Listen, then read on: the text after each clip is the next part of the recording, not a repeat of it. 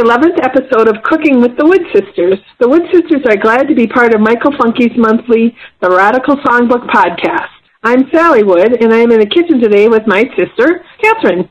Hello, Catherine. What autumn recipe are you going to share with us today? Thanks for asking, Sally. I've been wishing for some comfort food now that the temperature is going down, so I recently made relatively healthy macaroni and cheese, and that's what I'm going to share today. And I'm going to start with the ingredients, which are one 16-ounce box of penny pasta or a gluten-free pasta of your choice. And I find a gluten-free pasta, I think it's Barilla, B-A-R-I-L-L-A, at Target actually, and it comes in a 12-ounce box, which makes plenty for 2 dinners for Michael and me. So one 12 to 16-ounce box of penny pasta, and then 2 cups of 1-inch cubed butternut squash. I found bags of organic, I don't know if they're organic, so I'm going to take that back, of frozen butternut squash, which works well for me. I just set it out on the counter to thaw before I start making the macaroni and cheese. And actually, the title of this recipe is Butternut Squash Macaroni and Cheese. So we've got the penny pasta, butternut squash, and then 2 cups of unsweetened almond milk. I don't eat or drink dairy, so that's what I use. You could substitute 2% milk if you want. And 1/2 cup of low-sodium vegetable broth is the next ingredient. Of course, I change that too and use whatever broth I have. I usually have a low-sodium chicken broth in the refrigerator, so that's usually my go-to. And then I shred a 1/2 cup of sharp cheddar cheese that's aged considerably. The last I used was aged 3 years. That usually is fine for me if I use a cheese that's very aged or some variation of Swiss cheese. And usually we have Jarlsberg in our house, so that's another cheese I've used in this recipe, and I've liked that too. And the final 2 ingredients are 1/2 teaspoon of salt and 1/2 teaspoon of pepper. The recipe is really quite easy. It does make a mess because you're using sort of a lot of equipment, whatever. It tastes good. So preheat the oven to 400 degrees Fahrenheit if you're going to bake the macaroni and cheese right after you put it together. I sometimes put it together and then refrigerate it until it's time for dinner. Cook the pasta until al dente according to the package directions. I really try to watch it carefully, so I'm draining it and running it under cold water before it really just before it's al dente, because it's going to cook more when you have it in the liquid sauce and it's in the oven. I drain it, I rinse it under cold water, drain it again, and return it to the pan I've cooked it in. And then while the pasta water is heating up and the pasta is cooking you only need a medium saucepan. Depends on the size, I guess, of your saucepan. The original recipe calls for a large saucepan. In whatever saucepan... Sorry, Sally, just dropped the phone. In whatever saucepan you're going to use, combine this butternut squash with the milk of your choice, the 2 cups of milk, and the 1/2 cup of low-sodium vegetable or chicken broth. And then cook that over medium heat for 10 minutes or until the squash is soft. If you're using previously frozen squash, it's going to get soft relatively quickly, probably within that 10 minutes. Then remove it from the heat, cool slightly, and pour it into a blender with the shredded cheese, salt, and pepper. Vent the lid slightly and blend until all the ingredients are blended, which I see I left that out. Maybe not. I'll have to relook at my recipe when I'm done. So pour the cheese sauce over the pasta and mix well.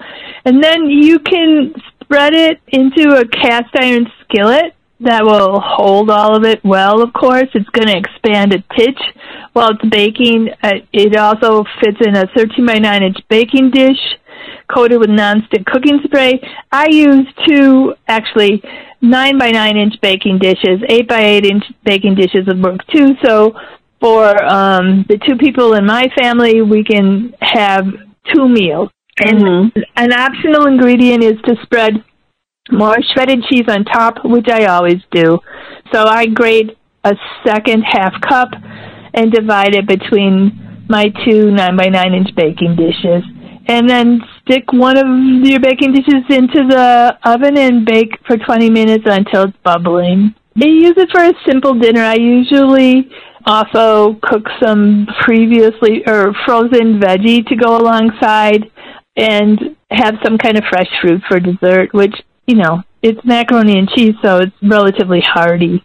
Yeah, it sounds delicious. Oh, good.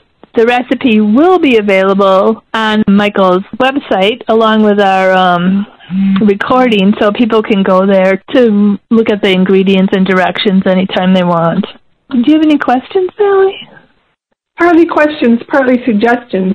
I don't know how recently, but somewhere along the line, I heard somebody say to cook your pasta 1 or 2 minutes less than it tells you. And I've been doing that, and it comes out really good usually. Like you said, just under al dente. So I just take a minute or two off of the lower end of the scale on the pasta, and it usually comes out just great. You could use other squashes too, if you had like delicata or even those cute little patty pan or summer squash, and just saute those a bit before you whiz them up with the blender. Do you think you would have to peel them first? No, because the skins are soft. All of them, you can eat the skin. I've even heard where you can bake and eat the skins on an acorn squash as well. That once they're baked, they're really soft, and then you get that extra taste and fiber from keeping the peels on. And what else was I going to say? Oh, does it get brown and bubbly on the top when you bake it, or just mostly bubbly?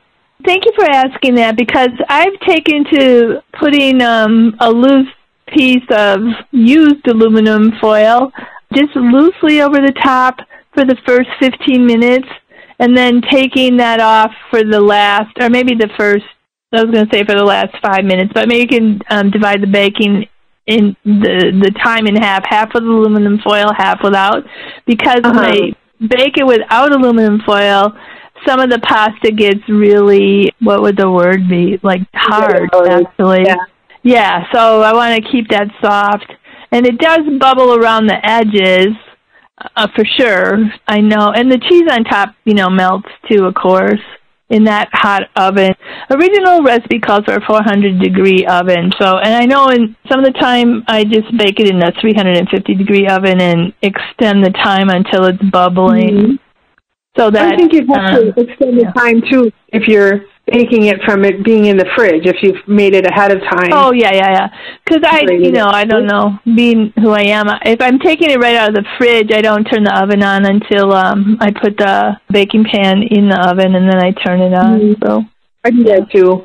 I think we've talked about this before, but, too, instead of having to put stuff into a blender and back out again, if you have an immersion blender, you can just... Oh, in the pan, right. Yeah. And I've never paid full price for an immersion blender. I've always been able to find them at my St. Vinny's or secondhand store. So that's another thing. If people think they might want to use one, they could look there and get it for $5 or less. And they really are good for blending soups and beans and all sorts of stuff. Thank you for that tip. That's a good one. I should also mention that this recipe, the original recipe, came from a cookbook titled Lose Weight by Eating by Audrey Johns, and it was copyrighted in 2020. And I cut the recipe out of an insert in our local paper, and I always write down the date and exactly where I got it from, except I didn't this time, so sorry. Sorry. I'm sure, I imagine, which I haven't done if you Google it, butternut squash mac and cheese by Audrey Johns, it would probably pop up online, too. And thank you, Audrey Johns. Sounds delicious, like I said. I'm going to give it a try. I think it's a good and easy fall recipe, and if you have if you have teens who are interested in learning to cook, it's probably a good one. I would just caution that draining the boiling water into the colander, you have to, carrying the pan from the stove to the sink, you have to make sure your student is capable of doing that. Or giving them some help. All right. Anything else? I don't think so. Good job. Do you want to start on the conclusion? Thank you for joining Catherine and me for our 11th episode of Cooking with the Wood Sisters. Catherine and I plan to return to the Radical Songbook podcast next month. Please look for this episode and the last few months' episodes of Cooking with the Wood Sisters on Michael Funke's website, theradicalsongbook.com. Don't forget to include the at the beginning, please. You can also find the last few months of our typed recipes on that website. Our delightful theme music is by my friend Joyce Restis. And until next time, keep feeding your bellies and your souls.